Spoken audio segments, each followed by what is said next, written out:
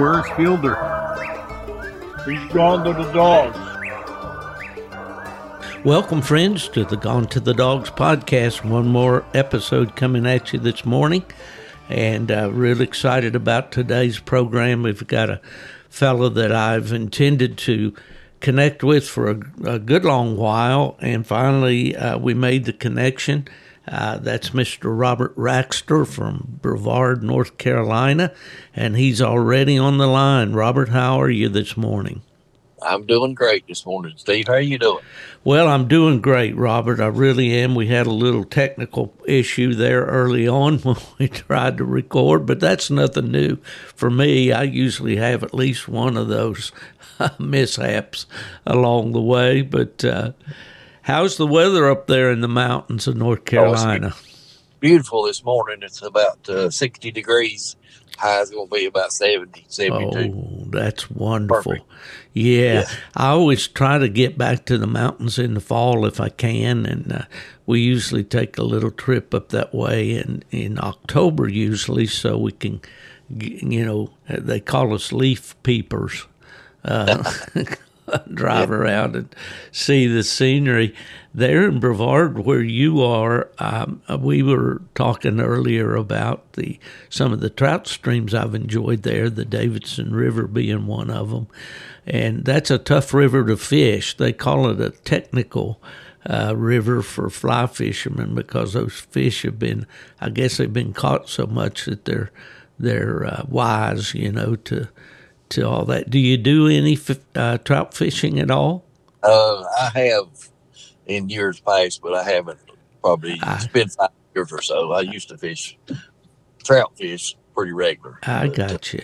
And I would fly fishing, but the Davidson was always too rough. The fish were too smart for me. Yeah, that's what they call it. These snob fly fishermen, they call it a technical river. Means you've got to really have your game plan to fool those fish.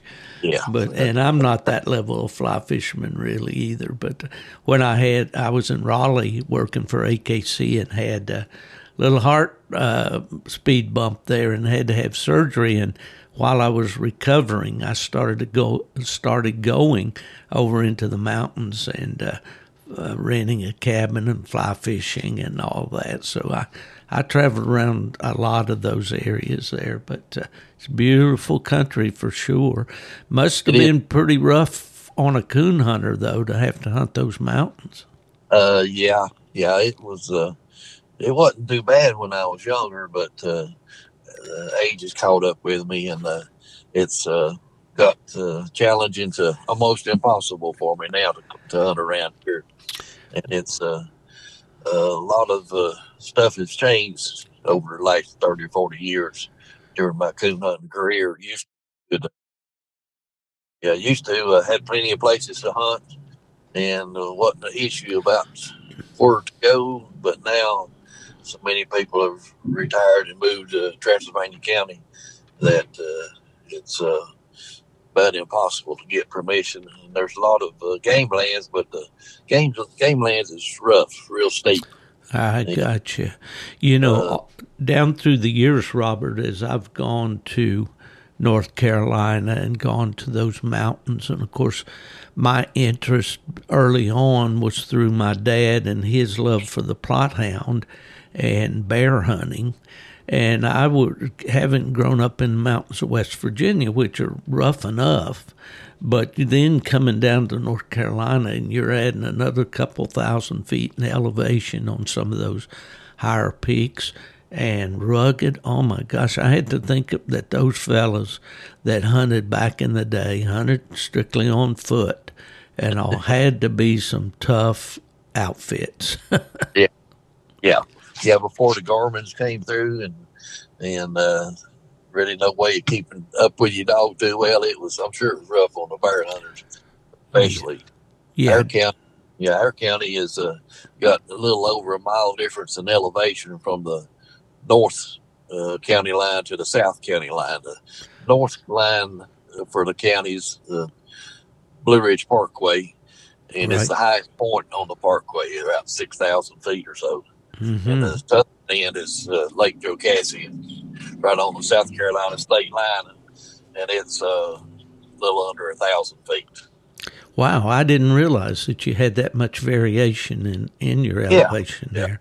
I know, of course, anybody that's visited the Great Smoky Mountain National Park, I'm sure has been up on Klingman's Dome, and that's over 6,000 feet. I know, was it 6,200 something? I can't remember exactly, but man, you just look any direction in that country, and it's just amazing.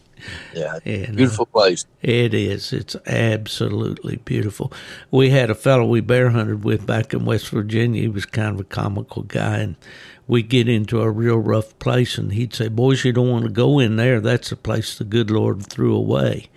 And but some of that country, boy, you can stand on Klingman's Dome and look over in Tennessee and all over. It's just I don't know, the mountains. There's just something about the mountains, that are spiritual almost. I mean, you just feel. Yeah, you get up there, sitting up there and looking off at everything, and if it don't touch your heart, then there's little something wrong with you. Well, I think you're right, Robert. I sure do. Now, I believe you told me earlier, if you don't mind me saying, you're 67 now. Is that right? Yeah, I'm 67. Where were you born, Robert? Oh, I was born in Transylvania County, Brevard. Oh, yeah. Okay. So you've been right there all your, the guy asked me, he said, "You been a coon hunter all your life, Steve?" And I said, "Well, not yet." But you've been right there in Transylvania County. Yeah, her Raxters moved into Transylvania County, got some land granted from the governor in about 1860. Wow. And so we've been here for a few years. A few years, I'd say. Now, were you raised in the country or in town, or what was your background? Raised out in the country, and it's not so much country now, but when I was a kid, it was just sort of like out in the boonies. And we had dogs, a few hound dogs. We squirrel hunted, and every once in a while they'd tree a coon for us. Their dogs ran loose, and they were just all-purpose dogs. Were they cur-type dogs? My dad got started off with cur dogs over in Middle Tennessee on the farm where he grew up. But what type of dogs were these? Well, they had some cur in them, but they were mixed up. Just mixed up hound. Yeah. They were game catchers. Just whatever happened to come through, if they got after it, it was on. I got you. Well, back in that day, it was a utilitarian thing. A dog had a job, didn't it? I mean, yes, absolutely. Yeah. Didn't just keep them around to look at and feed them. Feeding them was a chore enough, I imagine, back then. Well, what are your earliest memories of coon hunting? Used to go with my uncle. Now, my dad, he worked all the time. He loved working, and he would take time to fish a little bit and squirrel hunt with us a little bit every once in a while. But my uncle was the first one that took us coon hunting, and he'd come up to our house, and that's the reason he'd take us, because he wanted us to go and sort of take him around through our country. And he had red bones and nothing about them, but I don't think I ever did see a coon with him. You were going through the motions of coon hunting. We were going through the motions. He was one of them hunters that believed in following the dogs. I got you. Well, describe that right where you lived and where you grew up. What was the terrain like there? Oh, it's just mountains. I see. So you were on a farm like there, a mountain farm, typical mountain farm with. Had about 30 acres right there, and Dad was a land surveyor by trade. Okay. He decided he wanted to go Christmas tree, and so we had about 5 acres of Christmas trees. And few heads of cattle, milk cattle, and horses, and a few horses, and a few mules and stuff. I see. Now, as a boy, did you have to trim those Christmas trees? Yes, yeah. There's a lot.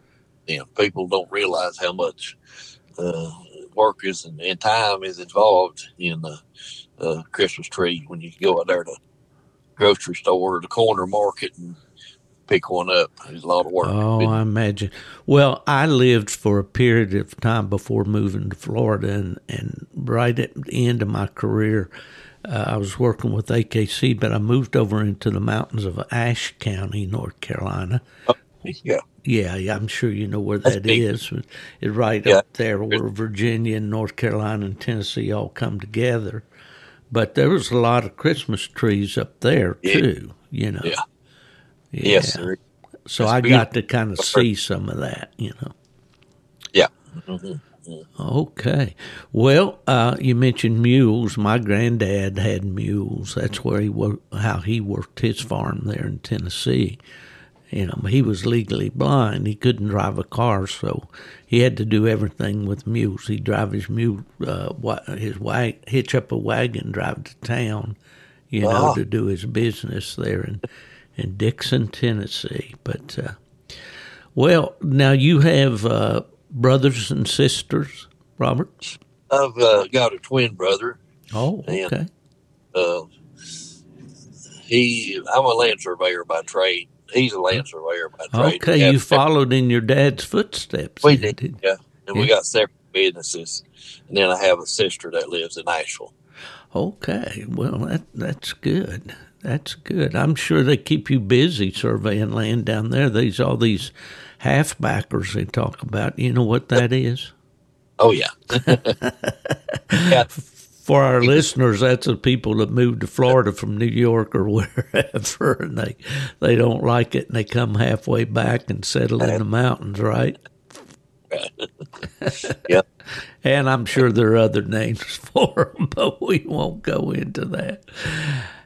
Living here in Florida, I have to deal with some of those disgruntled ones before they move back. So anyway, well, so I imagine it was a lot of fun growing up as a kid there in the mountains. And good childhood, yes.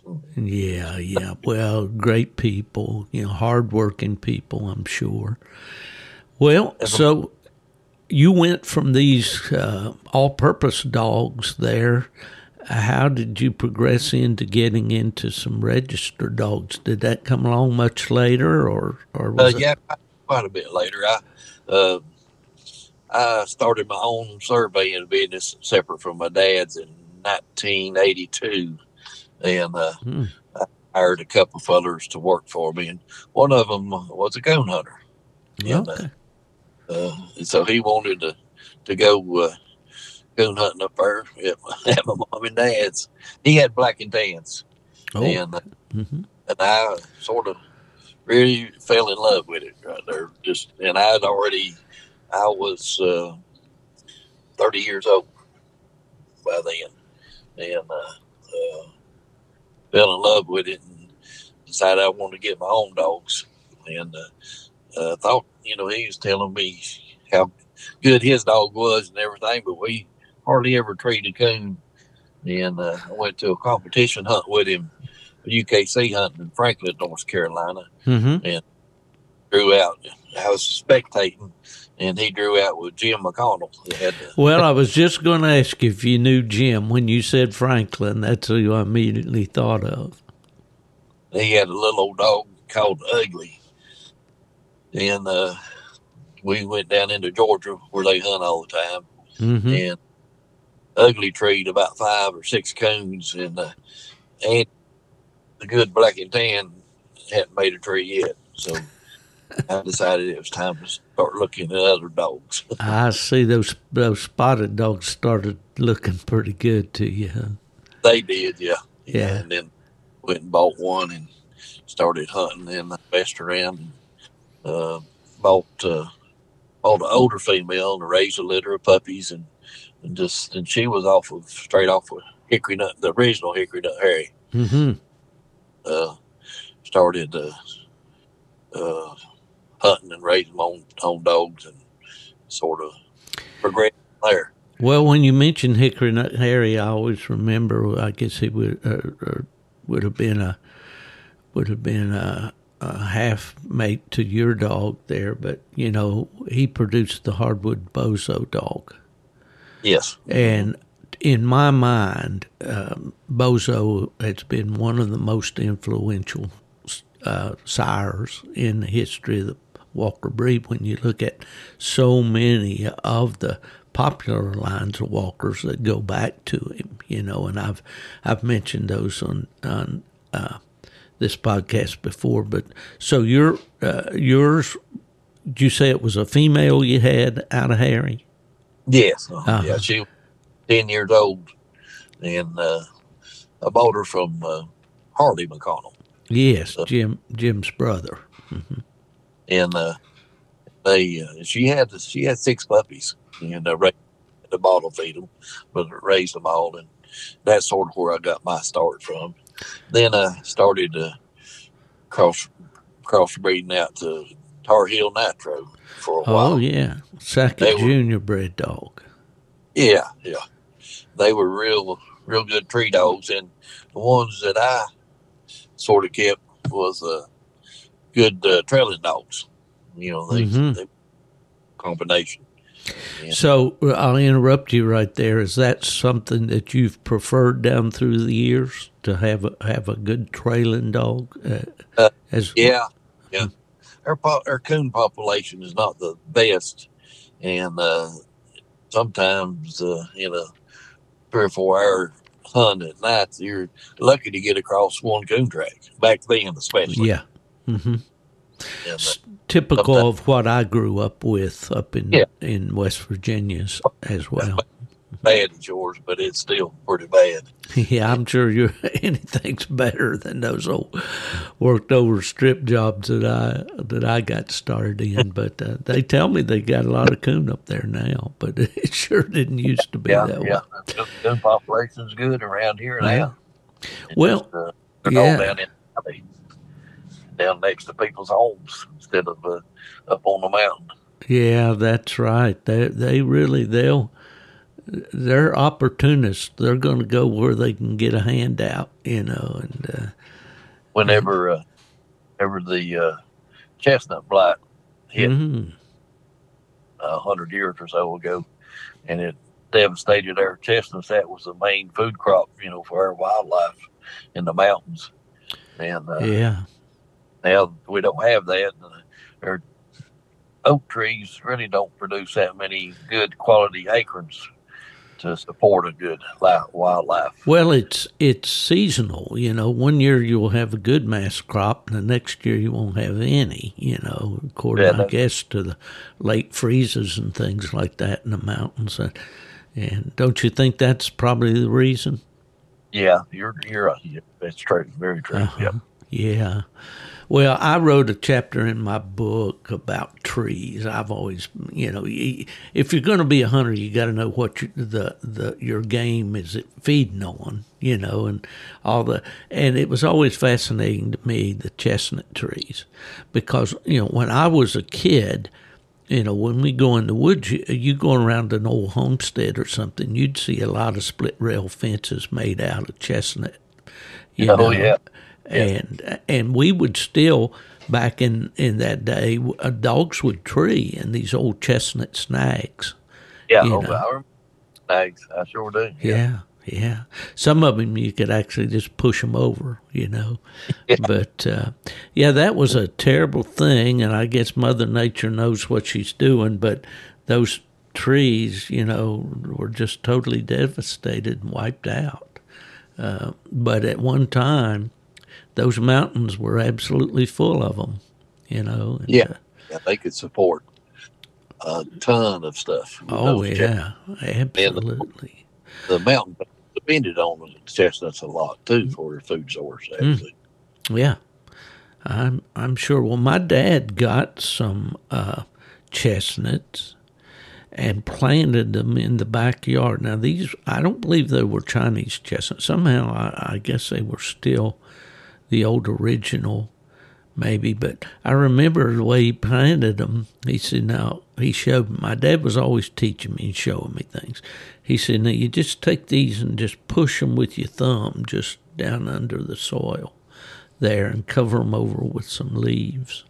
And I remember him doing that, and he had a couple of chestnut trees in the backyard that he had grown that way. But now I can't tell you for sure whether they were imported chestnuts or really the old original. I'm thinking that they might have been, but I don't know whether it's possible to grow chestnut if that blight is still, in the soil or whatever. But anyway, we kind of ran a rabbit path there about the chestnut trees, but that was a very important source of food for all kinds of game in the mountains. Yeah. But I think the Midwestern hunters don't realize how much we in the mountains depend on that mass crop, because we don't have those big cornfields and river bottoms and all like they have out west or in the Midwest, Yeah. Unless it's hard for them to comprehend the challenges that we face in the mountains. Oh, yeah. And you've got to be tough, and you've got to be able to climb those. My dad used to call them as steep as a cow's face, he'd say. And but if you love it and you love a tree dog, I guess you play the hand you're dealt, and you go ahead. Yeah, you're right, and it's when a dog's treed up on top of a mountain or across a mountain, across a big holler in the next mountain over, it's not quite so bad. If they're walking around in the daytime trying to work or something, it'd be terrible. Yeah, it all depends on what you're doing out there in the mountains, I guess, right? Yeah. Well, now, Robert, you got the reputation of being a good dog man, a good houndsman, a good trainer. Where did you, let's talk about that a little bit, starting pups and all of that. When did you kind of get into that? Yeah, well, I've always enjoyed raising puppies, and where I have been for the last 25 years, I bought a place back. I literally have no neighbors. Probably 3 miles is the closest neighbor that I have. And I'm right next to the South Carolina state line and watershed that supports Greenville, South Carolina. And what surrounds me is a state park. I've got land just sort of out, like a little island out, not in the middle of it, but out. I got you. And my dogs run loose. My puppies run loose. Squirrel dogs run loose all the time. But I would just get a puppy that I thought would have the potential of making a good one, bred. And I always try to get well-bred dogs. And the reason why is because if I ever decided to sell them, then they might demand a little more money. Sure. Well, that's just practical thinking there, and especially in today's market for hounds. I always felt that coonhound puppies were underpriced because of what you go through to raise a good puppy, and including stud fees at times and transportation and everything else. And those $200 and $300 pups, when you look out here and then your neighbor buys a poodle for $2,500 or $3,000 or whatever, something's wrong with that picture. I agree with you. But the prices I bought we've been trying here lately to come up with a good young walker dog, and they're not cheap. But they shouldn't be cheap either, I don't think. It's a different world out there. That's for sure. Well, if I can, just kind of steal a little bit of your experience, how do you basically start a pup? Well, what do you like to do with a nice bred young pup? I'd let them run loose because I had a few cuts that way, all that country, and if they had anything in them, they'd pretty much start. and I would just watch them. And whenever they got to getting treed or got to getting gone, then I would tie them up and start working with them. And I personally like to let them get a little age on them. I didn't really want them to start treeing when they were 6 and 7 months old. Really, I wanted them to start when they was closer to 9, because it seemed like they made better dogs and they matured a little bit more. And by letting them run loose, I really didn't have a whole lot of time and money invested in them, right? Other than feed. And then I could look at, and I didn't keep just one. I was pretty bad about keeping 4 or 5 running loose at the time. And then I could sort of pick what I wanted from watching them, seeing what they were doing, how they were progressing. Well, I think, I've got a partner, a young fellow that just loves coon hunting and goes about every night. And he's got a good dog right now that he started himself. Didn't use any other dog to train him or anything like that. Yeah. But being like most young people, and I don't think he'll mind me telling you, he's a little impatient with these young dogs. And I guess I maybe have been that way at times. But back over the years when I was starting my own dogs and raising my own litters, I didn't get too excited about, doing anything with them till they were all getting on up between, like you say, 9, 10, up to a year old, somewhere in that neighborhood. But, well, is there anything particularly that you look for in a pup? Good mouth. You like a good mouth on them. If it don't have a good mouth, then I will not mess with it. And that's a good place to start. Yeah. Yeah, and then just a head full of seed. A lot of people probably say that I'm ruining my hound dog, but I let them come in the house. A lot of them sleep in the house and being socialized with every other dog I've got. And I've got one feed bowl sitting on the porch, and they all eat together. They all sleep together. And a lot of people think they need to be totally by themselves the whole time, but they learn to or not communicate and learn to how to socialize with other dogs. I think, in my opinion, that's just as important as being able to get out there and tree come. They got to take it whatever comes their way and not be scared to death or wondering what's going on.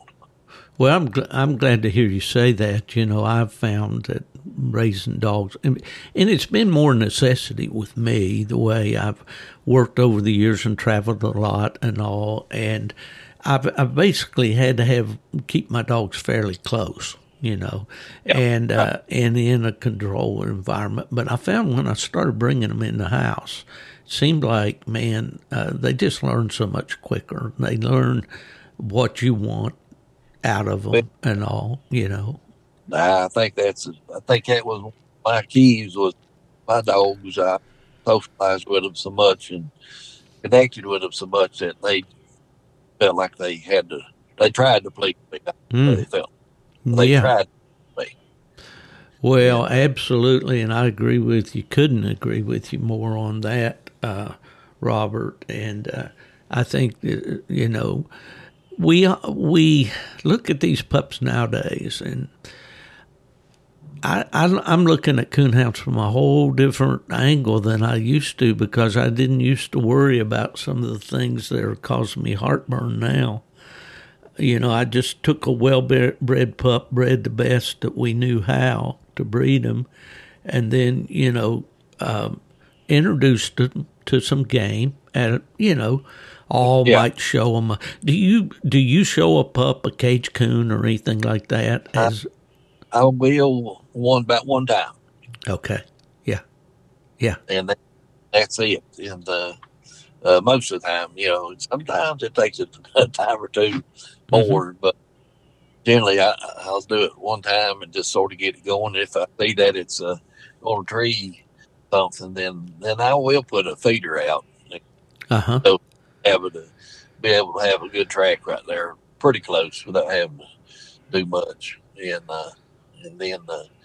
then I will absolutely hunt the wheels off of it, or used to.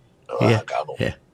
Well, I understand. You and I both are kind of talking from experience more than present day activity, I think. But hey, that's, so many younger fellows getting into the sport nowadays that don't know these things, and they have questions about it. And that's why it's great to have you on board here and guys like you that can relate, the way we ought to really go about it. I think so many times the younger hunters get so impatient. They read the hype. They see that the dogs on Facebook or whatever, they're treeing coons at 6 months old, and they think they all need to be that way. And patience, is the old saying is, a guy said, I prayed for patience and I want it right now. It doesn't work that way, does it? No. I've had a lot of people tell me, I'm going to give him till he's 9 months old. If he ain't trained by then, I'm going to get rid of him, Oh, yeah. Sometimes that's the right choice, but a lot of times it's not. Do you remember a particular dog that you've had down through the years? And I want to talk to you about some of the good ones you've had. But do you remember one that was kind of a late bloomer, maybe you'd about given up on and so forth, that went on to make a dog? Yeah, probably the one that stands out the most was I had a younger litter mate to Wesley. I think it's Wesley Sanford's Elvis dog. Right. Yeah. And he was bred. The same litter. I got him from down in South Carolina, and took him. Turned him loose, let him run loose, and he run loose till he was about 9 or 10 months old, and really wasn't doing much. And so I started messing with him a little bit with a coon, and started taking him coon hunting with the other dogs, and he would just sit down and just watch them and listen. Wouldn't do nothing. Just that went on, and he didn't want to go hunting, didn't want to do much of nothing. So I about ready to give up on him, and this had been going on for a couple of months. And then one night I was out hunting, and he just disappeared. And the next thing he was across the hill over there, and I heard the dog started treeing. And went over, and it was him. And he wound up being a real good. He was a good trail dog, and wound up making a good tree dog. Actually, Timothy Ball wound up with him. Tried to stud him out. I got you. He didn't make it too far in the Timothy stud pen. Well, those stories are out there. I had Logan from Pennsylvania on the podcast a while back, and he talked about a female that he had that he just about reached the end of his rope with her, and had basically decided that tonight's the night. Either you do it or you're, you're not going home with me. Yeah. But and sure enough, as fate would have it, I guess she did. As we say, she flipped that switch, and so those stories to me, I think the main lesson that we need to learn again about this is just be patient with these young dogs. That there's really no secret formula to having a coon dog. We all want them to be naturals more than man-made, and I think the good ones pretty much are, don't you? Yes, I agree with you that. Oh, they are. Yeah, you don't. If they're the right kind of naturals, you just have to expose them. That's the biggest thing. Expose them, maybe correct a little bit here and there. Right. That's what I've always believed, Robert, is just let them have opportunities. Give them as many opportunities as you can to let them be, what God put in there. And that's about all we can do. I never put a lot of stock in a guy or a dog that somebody had to train to bark up and had to, we use all these little tricks and gimmicks and methods and all that stuff. But if they're bred right, they're going to be natural tree dogs, I would think. And yeah. Do you? Yeah, right, yeah. And then I think if it's some of that stuff that you've trained them with an e-collar or a switch or whatever, one of these days I think it'll come up and bite you in the butt. Mm-hmm. I think it bites you in the... Probably don't want it to. Yeah, those shortcuts, and they will work sometimes. There's no doubt about it. But I think, and I don't maybe want to get into this can of worms, but a lot of these dogs today that are these deep and lonely kind of dogs are man-made that way. They're not naturally born that way. I don't know how much experience you have with these ambush-type dogs and all. But I've seen tons of them, and I've owned a few that wound up being that way. But I personally don't like that type of dog. Mm-hmm. Yeah. But for me, a dog like that up here in the mountains to start off with. And I want a dog that's actually worked up and done a little bit of trailing to the tree instead of just having to run through the country 90 miles an hour trying to run across a hot track or a coon. Yeah. Blow him. That's not to me, but that's just me. Well, that's me too, Robert, and I know that some people would argue with us about that. The end result, the old saying, don't tell me about the labor, just show me the baby. They want the result, they're results driven. And I get all that, but I've coon hunted all my life because I love to listen to a hound run in the tree. And no, I don't want him to stand on his head and booger bark all night, or as old boy back in West Virginia always said, mopping and waxing in there in the hollow, But I do like that good mouth that you talked about, and I love to listen to a good hound work. But I want him, when he strikes that track, I want him to be able to put a direction on that pretty quick and drift on out of there on it, don't you? I don't want him to spend an hour in the same holler and come up tree with that. Yeah. But that's not for me neither. Yeah. I want to get in there. If there's a coon there, and it took him out of tree, then that's not for me. Which he should, in my eyes, he should have had it treed, maybe 10, 15 minutes if he's going to mess with it that long. Yeah. Well, go ahead. I was going to say, or pick a track up and take it on across the mountain and tree him over the next holler. Mm-hmm. You bet. Well, these thoughts run through my mind, and if I don't grab them real quick, they're gone forever. But how much stock do you put in hunting a young dog with another dog, or once he shows you that maybe he starts treeing or whatever, do you single him out at that point, or how do you do that? Most of my dogs, I won't hunt them with another dog, period, hardly. I will when I'm hunting with a friend or something, or it's training a dog off of a grown dog. I think that's, again, my opinion only, I think that's sort of backing up because they're learning what the other dog's doing, and they're not learning too much by themselves. And you've got to have a lot of that patience working back in right there, because you go several nights and nothing's going to happen. You got to be patient and just sort of, sometimes you got to be smarter than the dog. Yeah, the old saying is, say it again and say it louder for those in the back. That's that to me is critical right there. And I mentioned my friend up in Virginia, Keston. He's got this good young dog. He just turned 2 years old. And he trained this dog totally by himself without any help whatsoever. And he had a lot of those nights where he was just out there walking around in the dark. You know, the pup really wasn't doing much. He would always go hunting. He might bounce a little trash or something like that.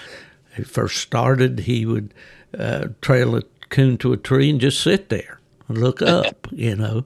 Yeah. But he was patient. He was persistent. I'll say, I don't know how patient he was, but he was persistent, you know, in taking him. And first thing you know, he got onto the game, and he's been really a nice young dog. And that's what I just like so many of these younger or new hunters to grasp, you know, that it doesn't happen overnight, and you got to be patient with them. But I think that you'll be a lot more satisfied with the result if you give nature its course and let it work out with that dog than trying to force the issue.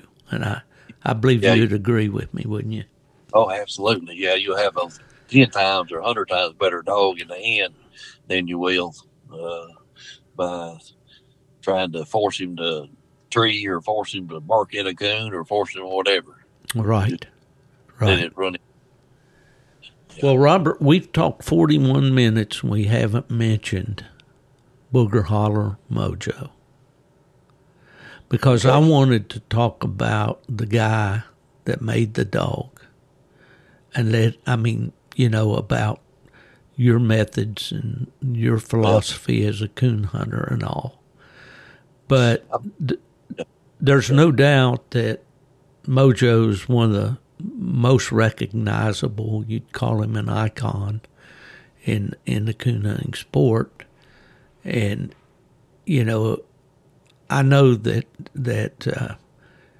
you were the guy that trained Mojo and ultimately sold him to Scott and to JC, I guess. I'll let you tell that story.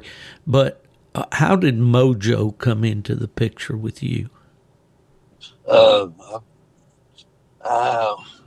At the time, I was looking for an all-grand puppy because I was sort of in that little phase there for a while.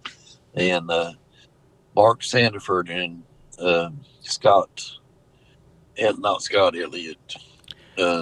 Elliot Schuler?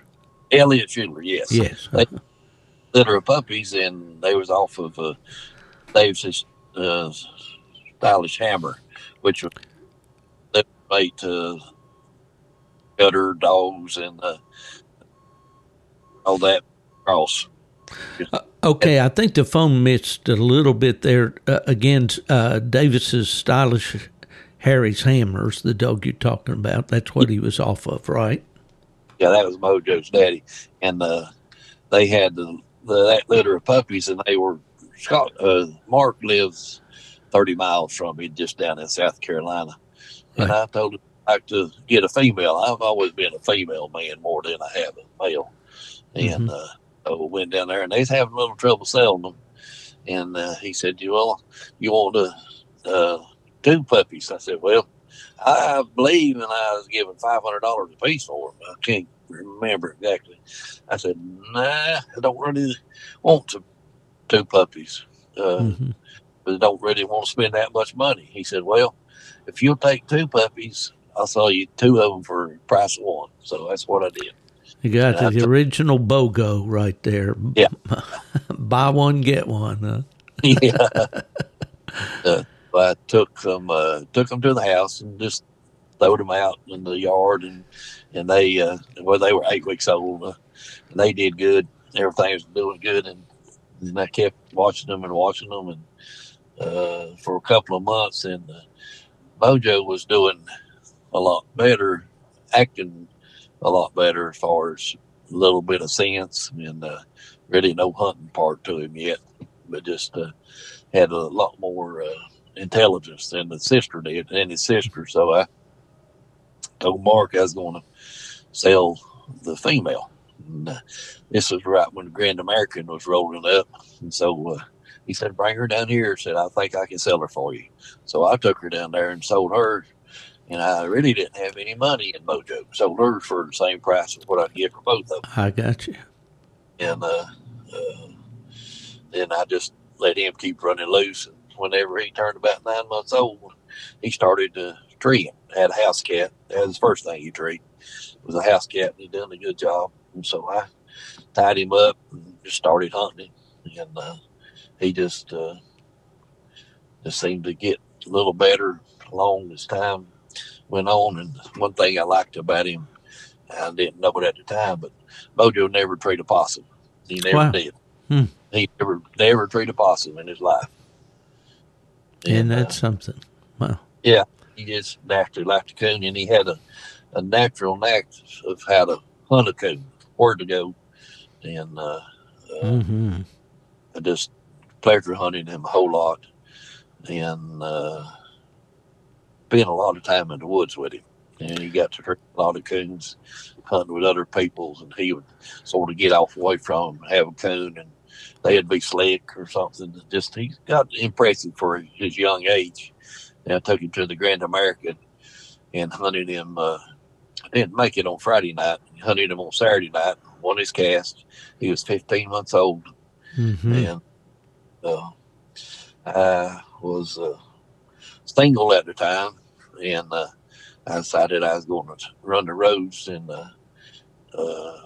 try to get the coon hound of the year, even the UKC, just something to do more than anything. Right. Like my little dog. So I started traveling, went to Ohio, Michigan, all over, and wound up hunting for I went down to Winter Classic. I think I won 2 casts down there with him. So that's where you got in that Triple Crown race with him then. Triple Crown. Won that for his first year. And then that was in 2009, I believe, right? Yes, it was. Yeah. And I was hunting in the coonhound of the year. You hunted in whatever category he was in, and he was still just a PR dog. So when I had to go to big hunts, I'd draw out with just PR dogs, and instead of grand knights or night champions. But that doesn't mean you didn't draw good dogs. Most of the time, you're real well aware of this. Most of the time, 4-dog cast, you've got one dog that's really competition, and the other two just sort of floating. But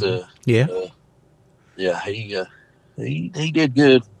Hunted against Jody Jessup. I was pushing a black dog that year. Me and him grew together several times, and I'm not as smart at handling as Jody is. He's good.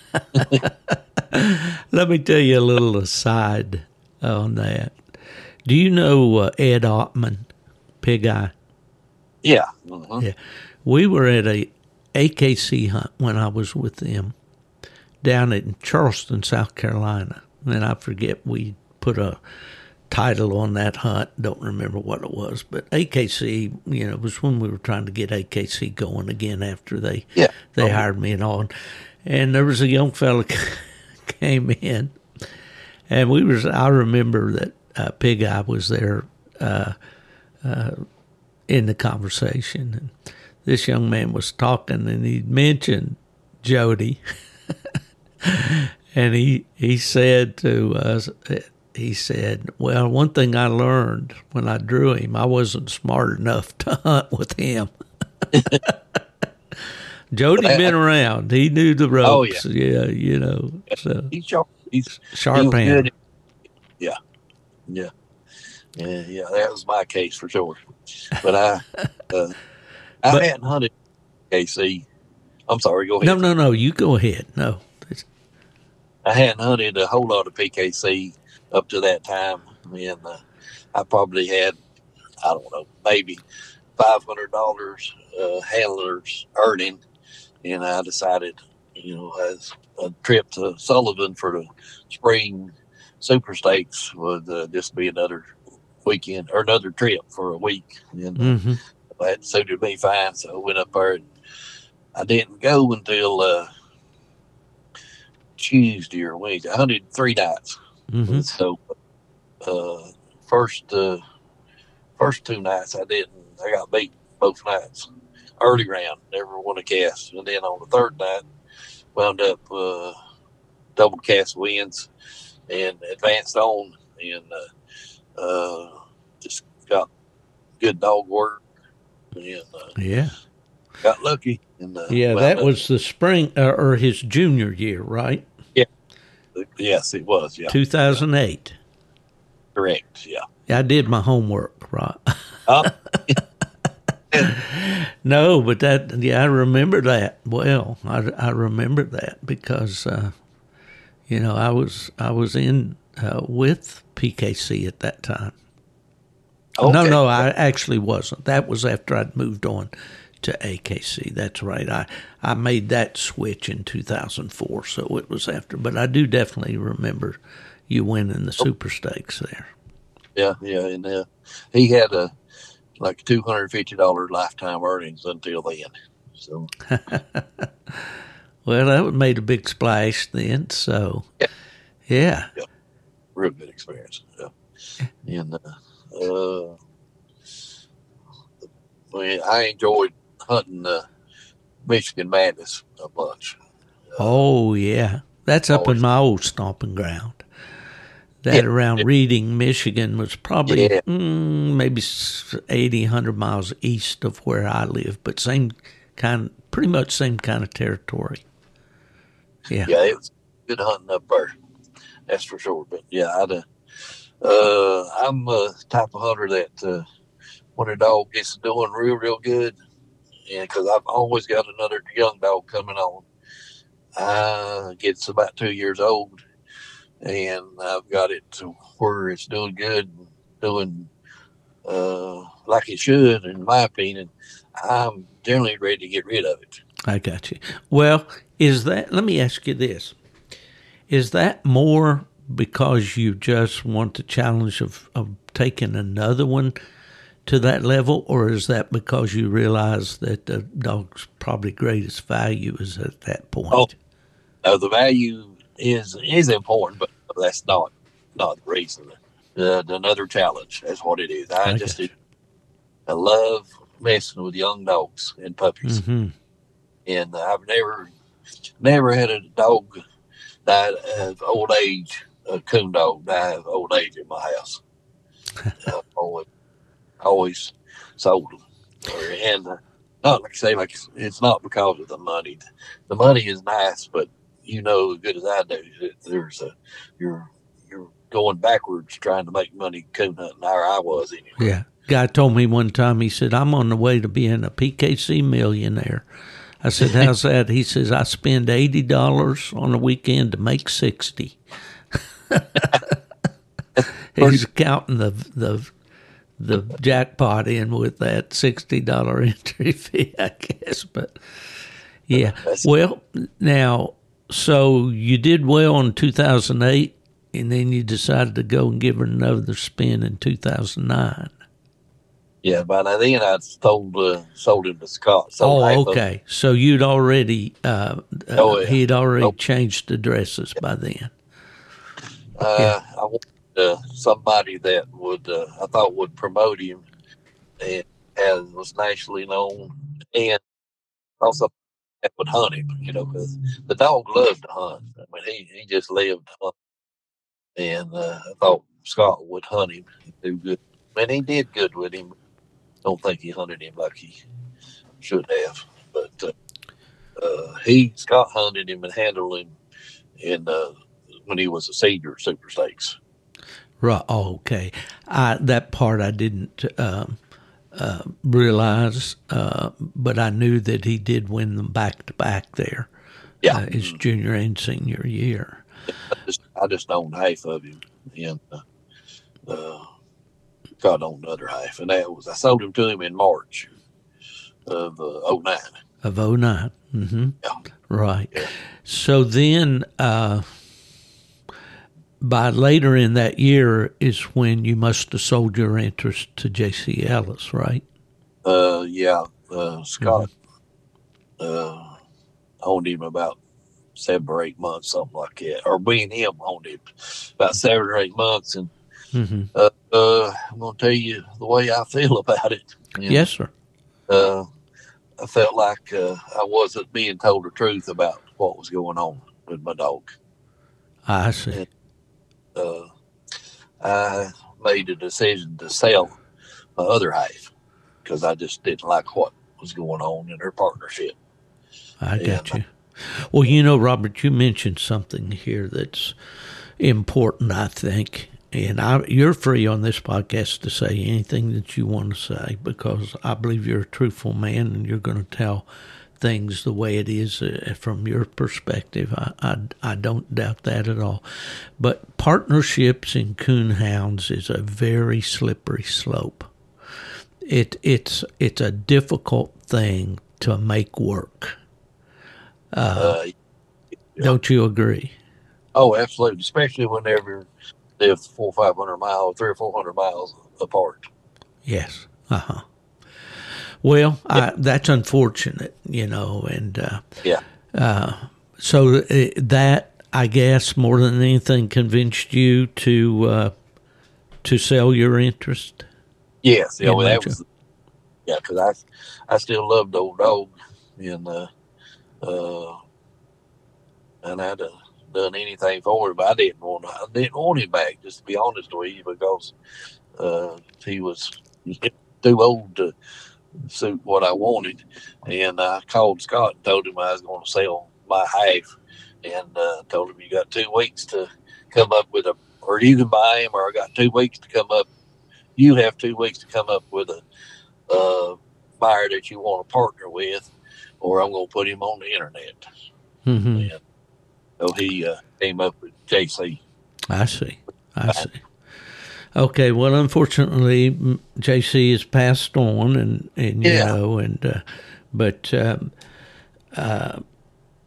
there's no doubt about it. The dog made a name for himself. You know, I think we can promote one, and we can do this and that to draw attention to a dog, but there's no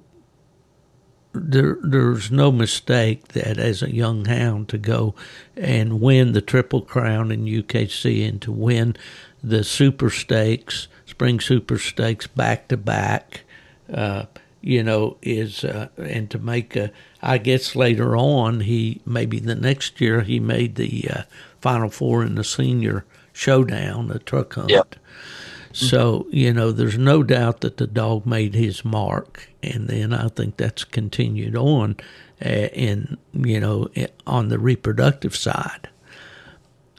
He's I think he's got like 1,800 or so puppies down. His puppies are won like $750 million or so. And I did a little bit of homework, looked at it this morning. And well, some of the information that I got on Mojo, I left those people out there. They know I'm brilliant, but they know I'm not that smart. But I looked back at an article that Jerry Mall did about Mojo and on the PKC website, and back at that time, that was back in 2014, he posted that Mojo had sired 1,641 pups and had earned almost 400,000, actually 392, 534, pup earnings, and that was back in 2014. So I'm sure that's gone up considerably, since then. Yeah, sure it has. Yeah. Well, back in the day when you were hunting Mojo, how would he have ranked in your mind, in your personal dogs down through the years? Alongside some of the better hounds that you've owned and started and so forth. I would rank him number 2 behind a little female that I had that was off of Mojo named Karma. Okay. Tell us about her. Karma was out of the litter of Matt Merchant's Frat. I think he called her Frat. Mm-hmm. Dog. And Matt's a good boy. I enjoyed knowing Matt and his dad. Yeah.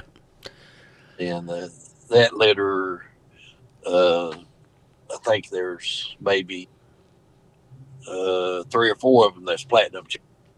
Wow. Off of Mojo, off of Frat Mojo. Mm-hmm.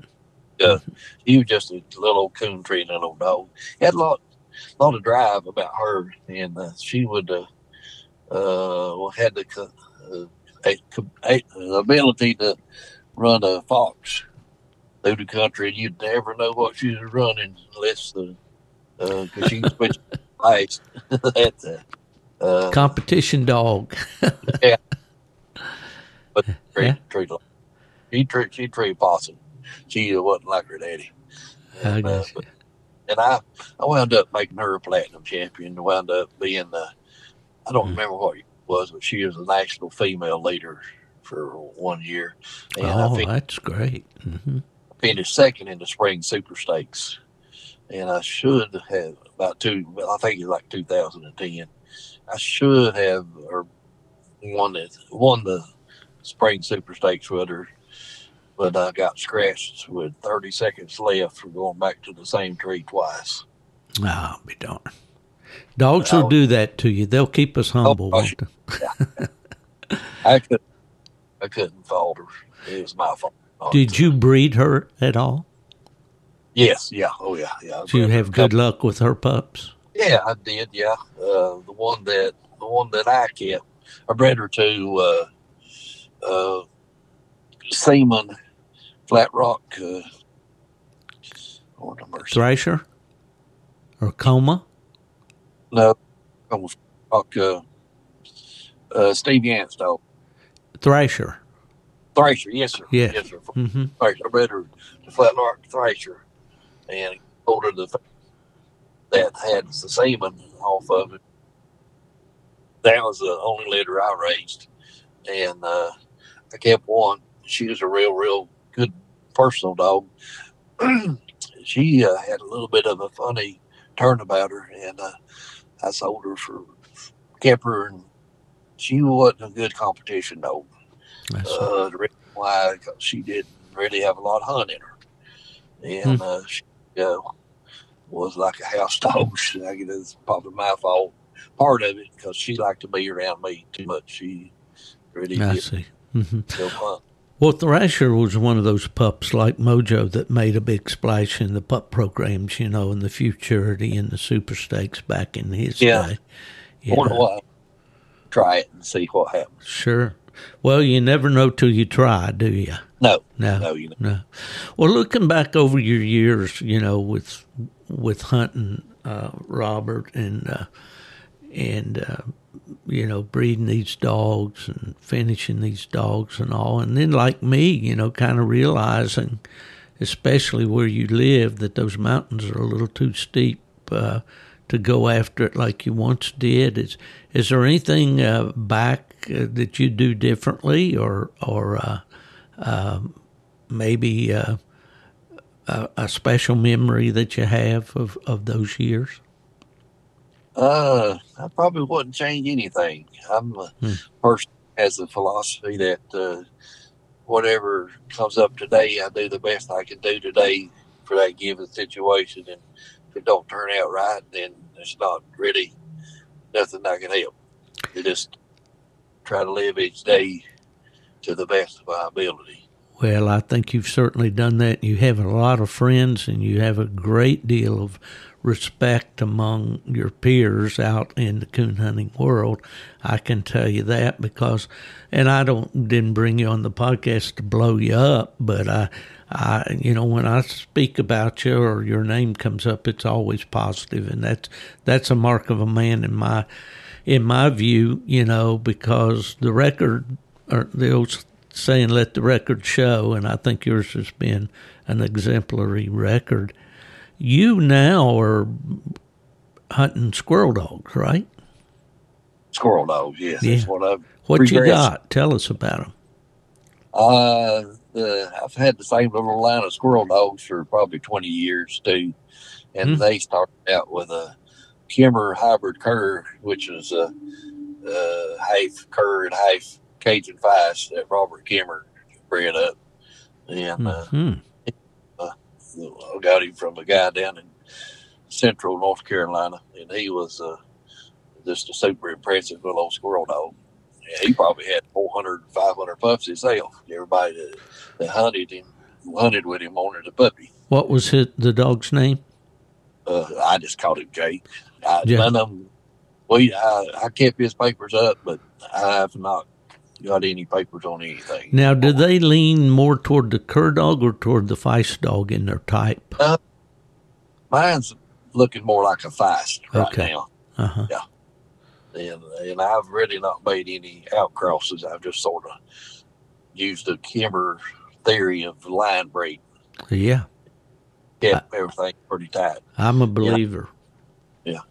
Yeah. You like line breed? I do, absolutely. In fact, my dad, was a bear hunter for 50 years plus, and we bred a line of dogs we started with back in 1960 with a hound, and got together with another breeder out in Illinois named Everett Weems, and found out that he started out with the same stuff that my dad did, and kind of line bred on that down through the years. And I'll always regret that I wasn't able to keep that line going, but due to my work and moving around, and but they were primarily bred for bear hunting, but they would tree coons, and I had good success with some in the hunts and all. But yeah, I'm definitely there's an old breeder up in Virginia. He's studied genetics, has a couple of degrees from Virginia Tech, Lance Hutton, and he says, you line breed to establish